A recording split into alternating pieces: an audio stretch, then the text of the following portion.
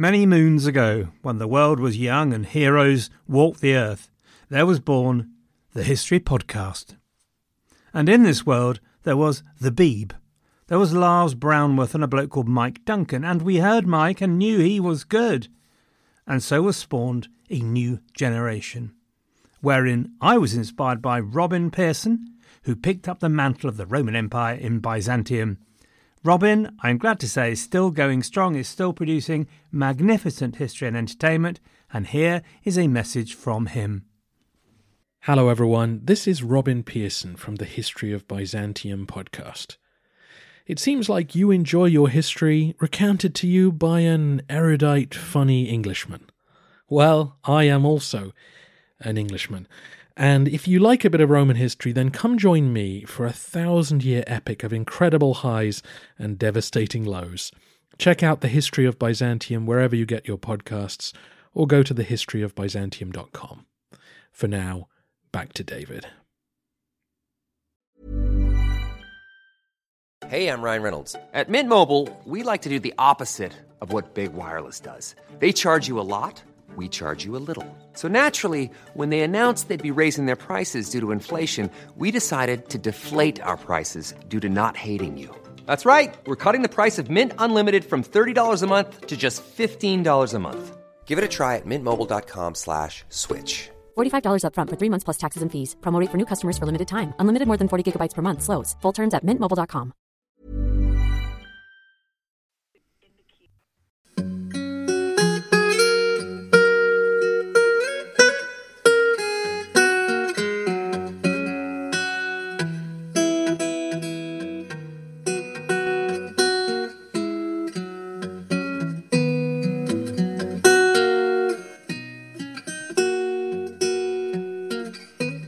Hello everyone and welcome to the History of England, episode 382, The War of Words.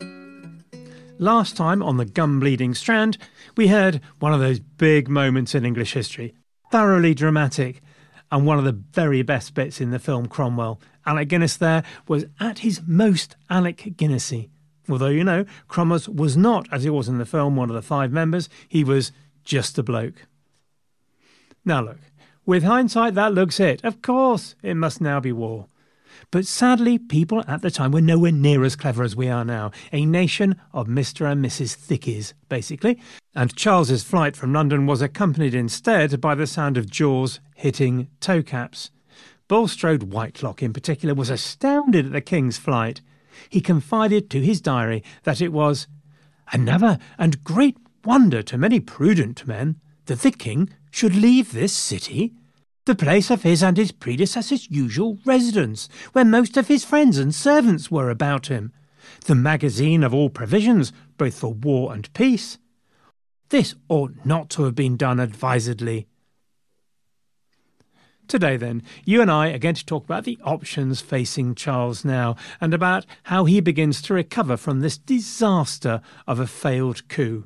How he and his chumps build a story, a message and banner around which royalists could gather. The message of this and the next episode is this, basically, that Charles had shown himself too incompetent to create unity in his kingdom and rule accordingly. But sadly and tragically, he was now to prove that he was not sufficiently incompetent, because he proved rather good at building a party around him. So a big story of the Civil War is that Charles was neither competent enough nor incompetent enough to avoid civil war. If he had been too incompetent to create a party, he might simply have been sidelined. Charles had fled so abruptly that when they arrived at Hampton Court, none of the beds were made up or ready for them, and the whole family were forced to sleep in the same room, which is rather nice, actually. It happened once to the Crowther family when we rented an old castle for a self-catering holiday home. The little kiddies were all scared of ghosts and absolutely terrified, and we all ended up sleeping in the same bed. It was rather cute. But for the Stuarts in 1642, I don't suppose it was much of a holiday atmosphere. Within a couple of days, Charles had again moved to Windsor, where he expected to establish his court again, and so he did indeed summon his great men to attend him there. The response was not encouraging. The very leaders of his household, Essex, his Lord Chamberlain, and Holland, his Groom of the Stool, point blank refused. One MP who did go on the 28th of January to Windsor wrote that he found a desolate cause, not one nobleman and scarce 3 gentlemen. It all sounds very lonely and a little bit desperate. However, 14 peers at last did then come. Whether that was a good thing for Charles or not is a little bit moot, because their departure from the House of Lords changed its composition forever to something much more radical. Now, back in London, everything was very different. The very day after Charles and Henrietta Maria had fled, news spread like a rash and covered the entire city in little red spots. The 5 members triumphantly returned to Westminster and the Houses of Parliament, and they did not go quietly, let me tell you. There were no lights being hidden under any bushels here.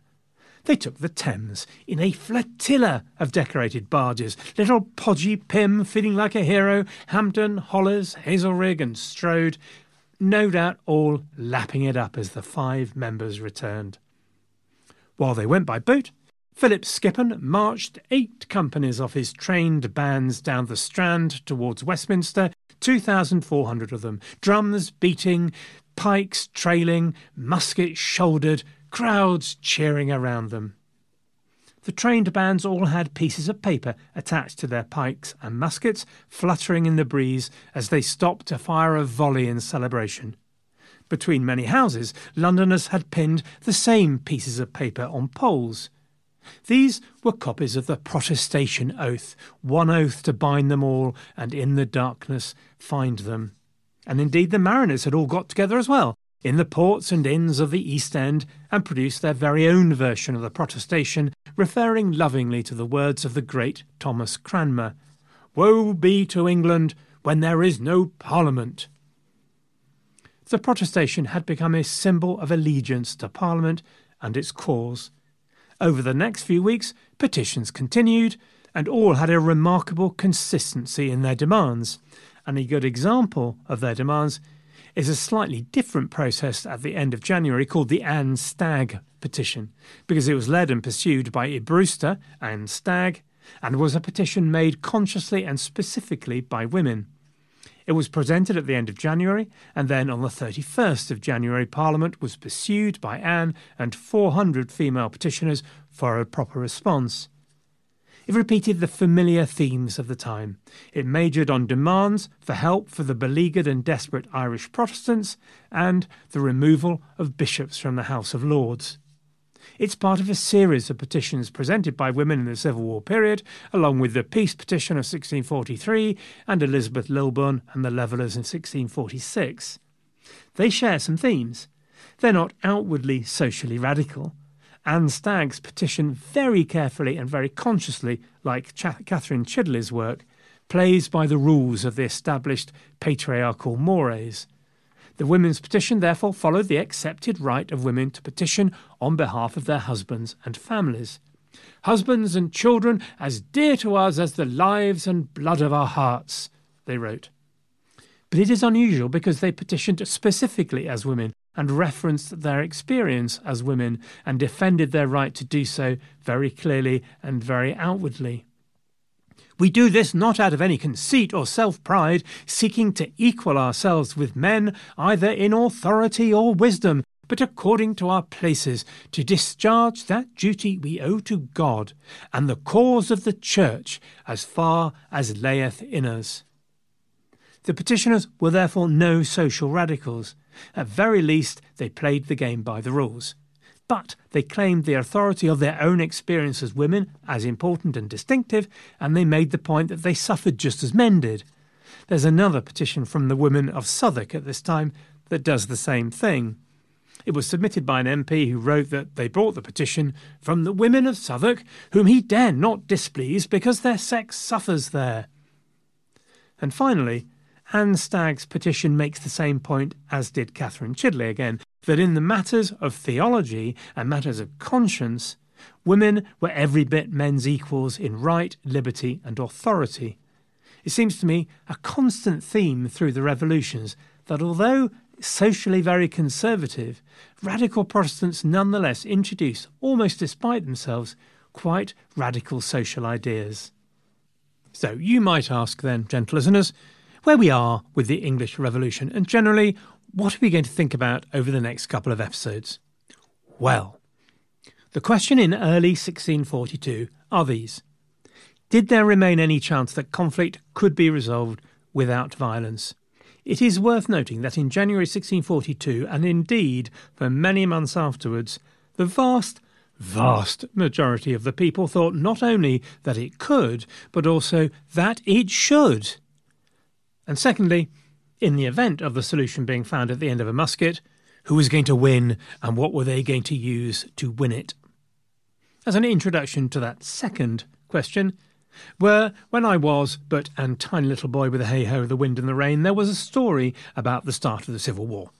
At the beginning, Parliament was at a terrible disadvantage because the king had all the posh, rich and well-armed lords on his side, and plucky little Parliament was jolly lucky, and did I mention plucky, to survive.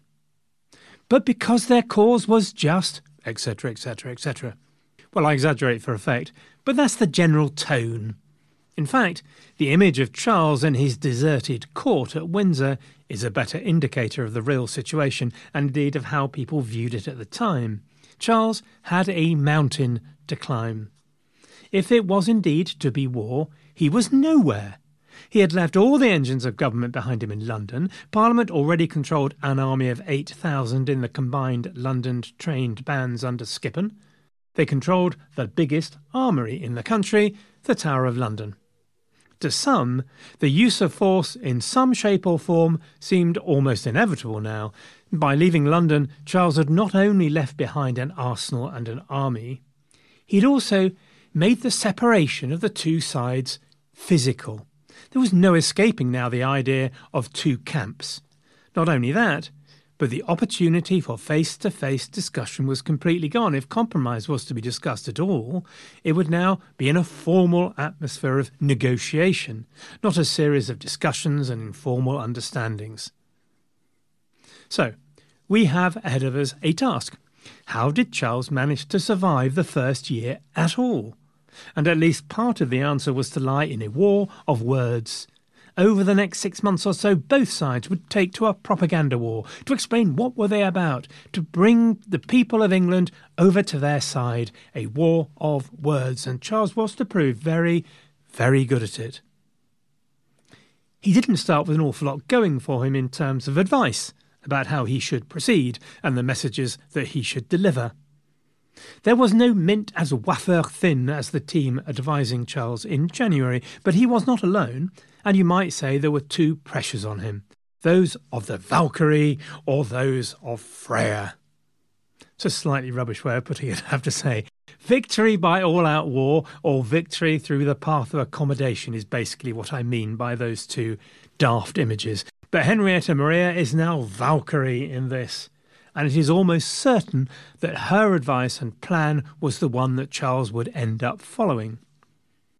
Now, Henrietta Maria had far fewer scruples than her husband did in now following a violent and aggressive strategy with the aim to crush these upstarts who had dared challenge the power of the king and threaten and insult her personally and her faith and her family. She felt Charles had been way too flexible. She demanded that he create advice that Horatio Nelson would later follow and go straight at him. If they saw you in action, perhaps they would speak after another fashion. It must be war. Henrietta Maria would head for the continent with all the crown jewels. With those, and with all the loans that she could raise, she would buy armaments and send them back to the king. Meanwhile, they would look for friends. Henrietta Maria with the Dutch and the French, Charles with the Scots and the Irish. Once Henrietta Maria was safely away, Charles would take himself to a different part of the country where he could find more support, to the north, and critically to Hull, where was stored the biggest arsenal outside London. Then we'd see what we were dealing with, men or mice. While Lady Macbeth whispered in one ear, the goddess of caution and moderation whispered in t'other. A group of moderate advisers led by Edward Hyde urged the king to return to the path of party.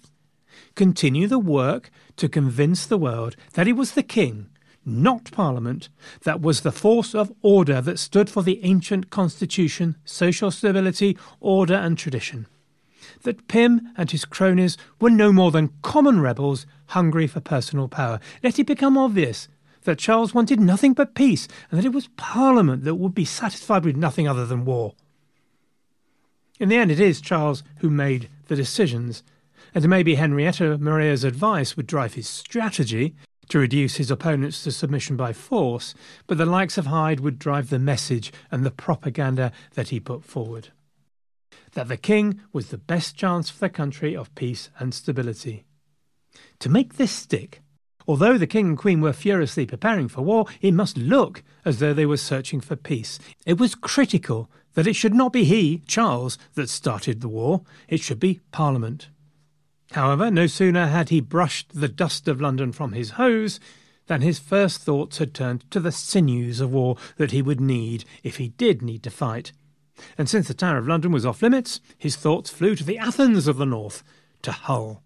And there he turned to the enormously rich and equally enormously cultured Marquess of Newcastle, William Cavendish, who was also something of a philosopher, by the way, and indeed poet, I think.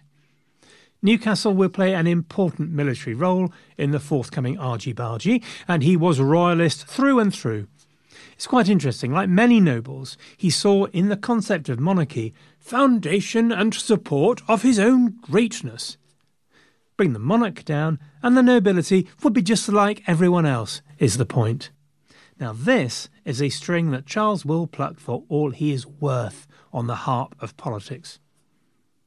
Newcastle had already delivered great service to Charles, giving him £10,000 to help him fight the Bishops' Wars and raising a troop of 120 soldiers for him.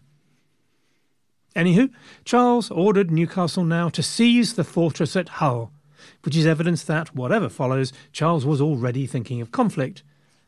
When Newcastle's men got there, though, they found John Hotham, appointed by Parliament as Governor of Hull. Poor Newcastle was forced to report back to his king that the town will by no means admit of me, so I am very flat and out of countenance. Poor lamb. I think you can take this as evidence that Parliament were also thinking of violence by this point. And indeed this is one of the occasions when Cromwell puts his head above the parapet of history. He appears as one of the fiery spirits, the people talked about by diarist Timmons Jews. On the 14th of January, Cromwell moved a proposal that the House consider how to put itself in a posture of defence. It started the process that would lead to the Militia Bill, which took control of the militia away from its traditional commander, the King.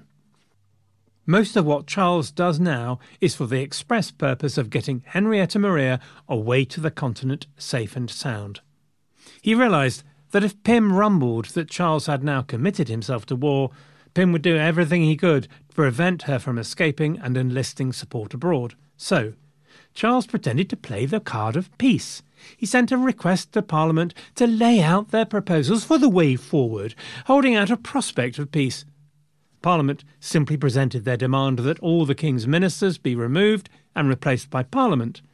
As Charles and Henrietta Maria travelled down to the south coast, Charles agreed to drop the charges against the 5 members, and then he gave his assent to the bill excluding bishops from the House of Lords. By this time, they'd arrived at Dover. Phew! But who'd have thunk it? Adverse winds. Henrietta Maria could not leave for the continent. How frustrating, bloody weather. And then the ultimate insult to royal power arrived for his assent, a militia bill for all command to be placed under Parliament. Now there can be little doubt Charles absolutely hated this, and Henrietta Maria was firm. Control of the military was critical to a monarch's power and to his plan to free himself from rebellion. For the moment, he prevaricated and delayed with Parliament. On the 23rd of February, the winds changed. The fair breeze blew, the Queen embarked, and the furrow followed free. There was an emotional scene. Charles promised he'd never make peace without her approval, kissed his wife and daughter, and they set sail. They would be welcomed by the Dutch stadtholder and installed in a palace in The Hague, roll up their puffed sleeves and get to work for the cause. The opinion around Europe now was that Charles must fight. From Brussels, a Franciscan friar wrote, "As to Charles, the general opinion is he will never again be king unless he draws his sword for it." Henrietta Maria set around pawning the crown jewels immediately. Back home, Charles galloped along the cliffs of Dover to keep the ship in sight until they finally disappeared over the horizon. Then he disconsolately and sadly, shoulders drooping, turned his horse and went to work. Ryan Reynolds here from Mint Mobile. With the price of just about everything going up during inflation, we thought we'd bring our prices down. So to help us, we brought in a reverse auctioneer, which is apparently a thing. Mint Mobile Unlimited Premium Wireless. How to get 30, 30, bit to get 30, bit to get 20, 20, 20, bit to get 20, 20, bit to get 15, 15, 15, 15, just $15 a month? Sold! Give it a try at mintmobile.com/switch. $45 up front for 3 months plus taxes and fees. Promo rate for new customers for limited time. Unlimited more than 40 gigabytes per month. Slows full terms at mintmobile.com. With Henrietta Maria free and clear, he had no need any more to be conciliatory with Parliament. All he needed to do now was to be seen to be working for peace, but also laying out his case. Peace and stability would come from rendering unto Caesar that which was Caesar's. So, as a parliamentary delegation arrived, Charles remarked sotto voce to Hyde that he was now without any fear to please them. Parliamentary peers hoped for a sort of compromise, where they and other nobles could rule on Charles's behalf until he came to his senses. This idea was swiftly dispatched to the coldest regions of the netherworld, when Charles now summarily rejected the militia bill and refused to give his assent. "You have asked that of me that was never asked of a king, and with which I would not trust my wife and children." So that's a no then, though fair dues. Not sure I'd trust my kids with the command of tens of thousands of armed men either. Pretty sure they'd take control of the TV remote control pretty quickly. Now, Charles was on pretty strong ground here. Control of the militia was unarguably the traditional role of the king. But darn the constitutional niceties, this is an emergency. So in response, the Commons declared the militia bill to be an ordinance, an executive decision without the king's consent, but one which would have the strength of law, a statute. Ordinances had been justified before, when the king was in Scotland, on the grounds that the king would approve it later when he got back. But the king wasn't absent from the country now. This was pretty much saying the king was no longer capable, no longer fit to rule, like in Edward II or Henry VI. Remember ages ago with Edward II, when the idea was created that there were two kings, the office, the conceptual one, to which one must always be loyal, and the biological bit, who might turn out to be a bad un, and if so, one could put in a box for a while. Well, this is that idea brought back to life. It was effectively a declaration of independence and parliamentary sovereignty. Maybe this was, in fact, a declaration of war. Discuss. And it was a difficult message to put across to the people. It was a complicated message, it has to be said, while the king's message, render unto Caesar that which was Caesar's, was simple, direct, effective, and appealed to tradition. Charles now travelled with his son, the Prince of Wales, to find a new home. His journeys took them first to Cambridge, where the university proclaimed and celebrated him, yay, and the townspeople threw petitions at him. And then it was up the cold, rocky, icy roads to York by the 19th of March, when he rolled in. From there he would build his party, convince the country that his cause was just and Parliament nothing but a two-bit rebels out to destroy the perfect constitution and talk peace until he was ready to make war. He had with him the grand court of 39 gentlemen and 17 guards. A bit of a come-down. He had a mountain to climb. But, ladies and gentlemen, he was lacing up his climbing boots. Those boots would take him first to the mighty city of Kingston on Hull, where lived the Arsenal of the North and its governor, John Hotham. Henrietta Maria pleaded with Charles to take this town by force, But Hyde wanted Parliament to make the first move of rebels and advised against taking the town by force unless Parliament begins. So, Charles started a campaign. He sent a petition to Parliament asking why they'd occupied Hull in contravention of the Petition of Right. It's a nice little flourish. His petition points out that Parliament is in breach of England's ancient constitution, and he has got a point.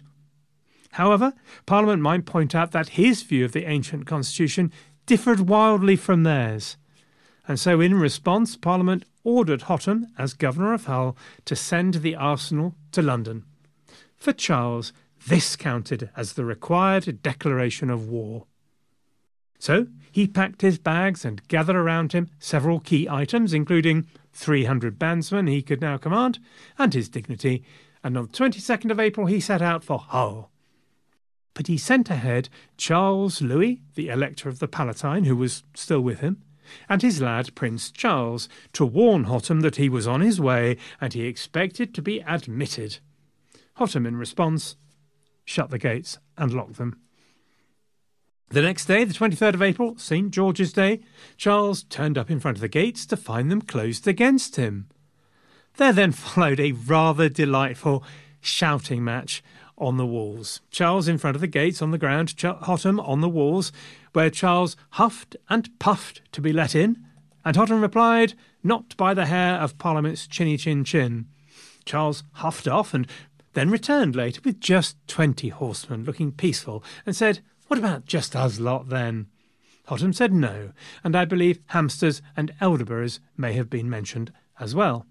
Charles tried to persuade the men on the walls around Hotham to defy their commander and admit their proper king. They just looked dazed and confused, so Charles exploded with fury and humiliation and declared the lot of them traitors and stormed off. The following day he wrote to Parliament demanding they disown Hotham's action, which Parliament duly refused, and Charles stalked off back to York. In May, the arsenal was duly shipped from Hull down to London.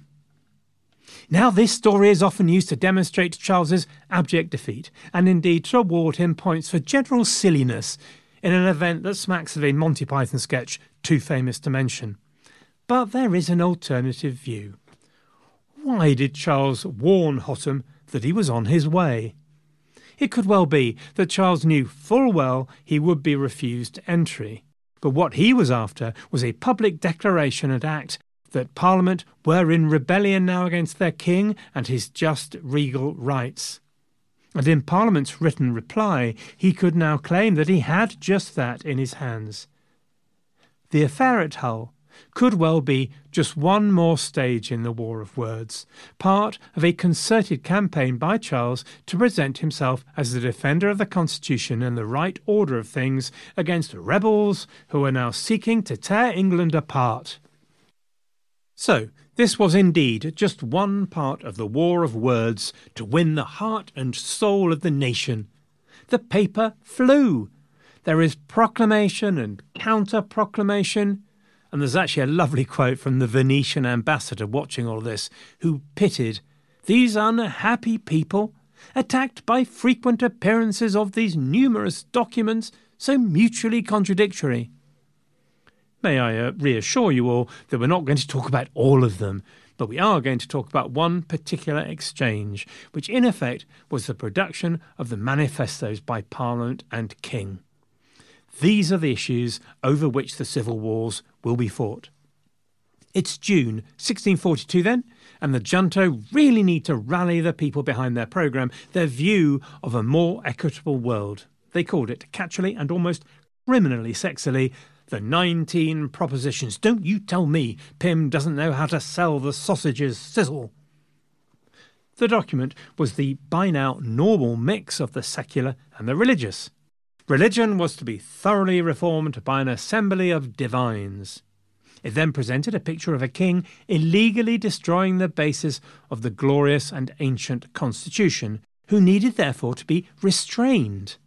To do that, the executive was now to be subject to control of the people through Parliament.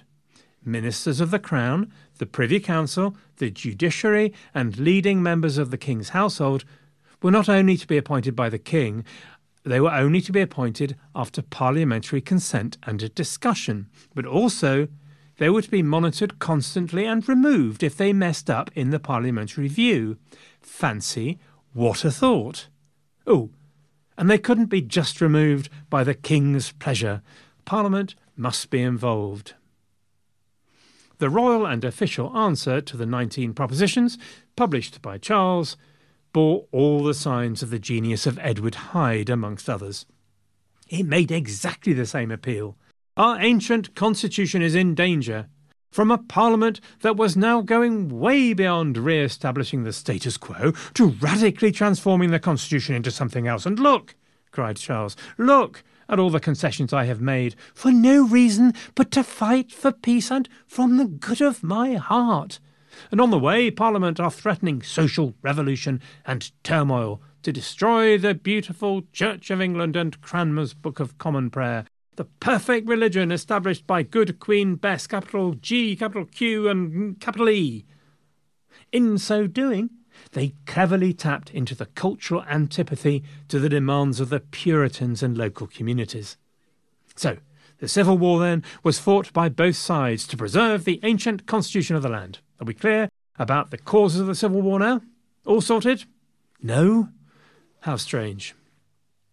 The answer to the conundrum, of course, lies in a couple of things. One was the view of what the Constitution was. For both parties, it was the perfect combination of monarchy, aristocracy and people, represented by three parties, kings, lords and commons. But the relative roles and powers of these parties, this was what was at dispute. For Hyde and Charles, the king ruled by divine right, and the commons was never intended for any share in government or the choosing of them that would govern. For the parliamentarians, the king ruled with the people's consent and their involvement was critical. The people must have a say in their own governance. And they saw Charles's imposition of the new Arminian doctrine as an attack on the said Church of Queen Bess, an assertion of an overbearing royal prerogative based on a doctrine of divine right, which demonstrated the need for people to have a say in their own governance. The Commons were the conservatives at liberty. Essentially, as one historian has put it, they were making up constitutional monarchy as they went on the hoof. Such an exalted view of the Commons, according to the royalist point of view, was a short road to social chaos and the burning of all that was good, light and clean in the world. It was the monarchy that stood between the destruction of the church and social chaos. Without the monarchy, then, thundered the answers, the common people would set themselves up for themselves, call parity and independence liberty. They would destroy all rights and properties, all distinctions of families and merit. It is indeed a horrible thought, I have to say. Well, actually, look, I speak slightly sarcastically and from a 21st century point of view, of course. So it is worth just remembering that many at the time would agree with the statement that this was the way the world was rightly ordered.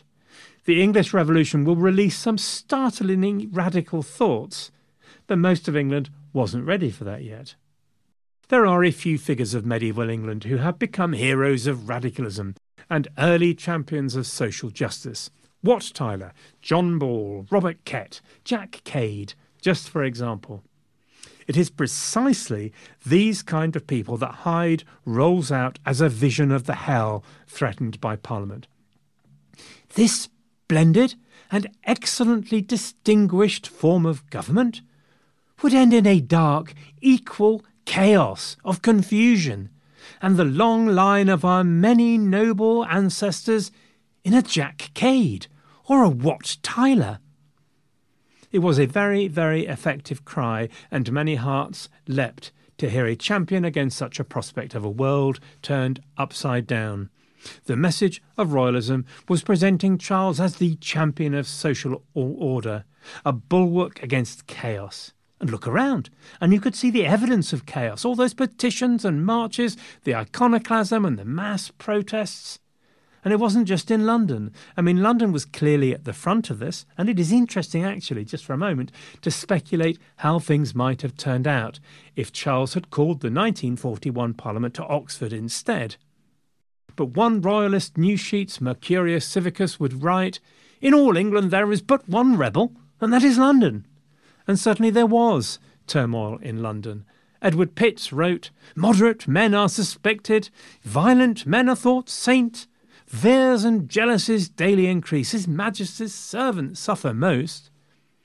But it wasn't true that London alone was affected. All over the country, the middling sort, with greater wealth, higher rates of literacy, greater political awareness, were demanding a voice.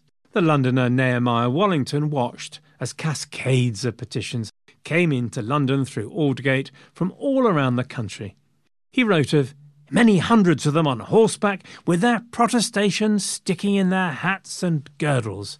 There's that protestation oath again. The turmoil was everywhere. Pamphlets were breeding like mice. We now have over 4,000 from 1642 distributed around the country. That's over double the previous year. The sense of things out of control seemed to legitimise protest, as we've seen from iconoclasm, but also there were enclosure riots in Yorkshire, there were a rash of protests in the Fens and in the West Country. And some MPs were even beginning to talk about very radical ideas. Let me bring you back to Henry Marten, MP, who had launched the idea of the protestation, and will really get into trouble for where his head is going, which will effectively mean the king's head ends up where it does. In 1642, he's not quite there yet. But in July 1642, he caused a bit of a ruckus by saying, "Though the king be king of the people of England, he is not the master of the people of England." Henry Marten would be one of the first people to start asking whether or not we really need to have all this kinging going on to be happy and successful. In response to all these ideas and protests, there was a deep and widespread desire for all of this to stop, for King and Parliament to get together and sort it out. After all, they keep talking about the same thing, King, Lords and Commons, to work out a peace and return to order. Among royalists and among parliamentarians now was emerging in each a peace party. In response to Charles's answers to the 19 propositions, Parliament, quite by accident, found for themselves a writer who clearly saw and could articulate the fundamental basis of this dispute. Henry Parker, for 'tis he, is not a well-known name, but in the 1640s he became the most influential political thinker, working with committees and parliamentary leaders and thinkers, often behind the scenes, but, as one MP wrote, with a hand in many seditious pamphlets. So influential was he that he acquired a nickname. He became known not as the Black Vegetable, but as the Observator. Probably because his most famous work was entitled Observations upon His Majesty's Late Answers and Expresses. I'm not sure I'd choose the Observator as a nickname by choice, but their nicknames, like families, are normally not a matter of choice, as I can confirm from my personal experience, having once acquired the school nickname of Bogbrush. So unfair. Henry Parker should be better known. He was from a Sussex family, about 38 years old at this time, and a lawyer. I bring you back to an earlier episode of the lawyers versus clergy thing. So often, the cause of popular sovereignty and law came from legal minds. According to Parker, ultimate authority had nothing to do with some absolutist theory of divine right, nothing to do with an individual claiming an exclusive authority from God. Nope. Power is originally inherent in the people, declared Parker. Nor is the argument about who is really defending the ancient constitution any more the most important thing. What really matters, he wrote, the paramount law that shall give law to all human laws whatsoever is salus populi. Salus populi, the health of the people, voicing a thought to be picked up decades later by the great philosopher and political scientist John Locke. Salus populi suprema lex. The health of the people is the supreme law. Unrestrained, royal power could become tyranny. But representatives of the people, the Lords and the Commons, could not conceivably ordain anything that was not advantageous to the people. OK, we might argue the point given the dodgy nature of the franchise at this point in time, but it is the articulation of the guiding principle of the British Constitution, the sovereignty of Parliament, salus populi suprema lex. In this situation, then, argued Parker, where the king had proved his untrustworthiness by deserting Parliament and withdrawing to York, it is Parliament that must take control for the sake of the safety of the people. It is Parliament that must be obeyed because it represented the whole community in its underived majesty.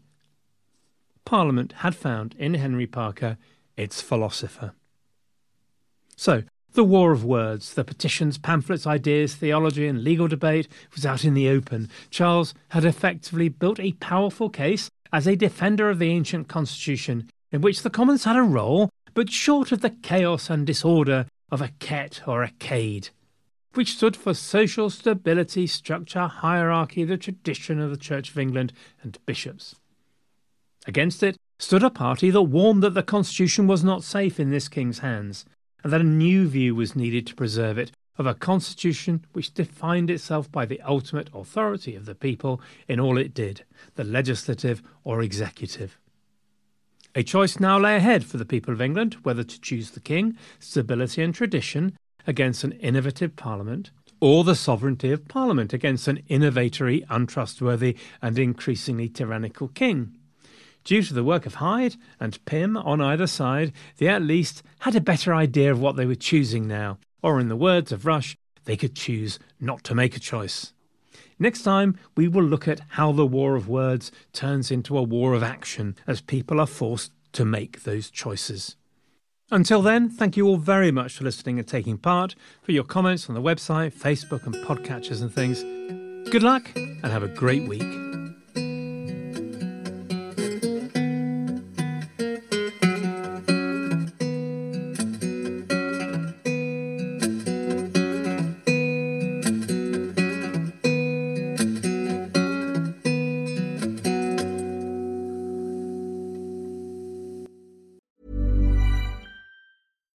Hi, I'm Daniel, founder of Pretty Litter. Cats and cat owners deserve better than any old-fashioned litter. That's why I teamed up with scientists and veterinarians to create Pretty Litter. Its innovative crystal formula has superior odor control and weighs up to 80% less than clay litter. Pretty Litter even monitors health by changing colors to help detect early signs of potential illness. It's the world's smartest kitty litter. Go to prettylitter.com and use code ACAST for 20% off your first order and a free cat toy. Terms and conditions apply. See site for details.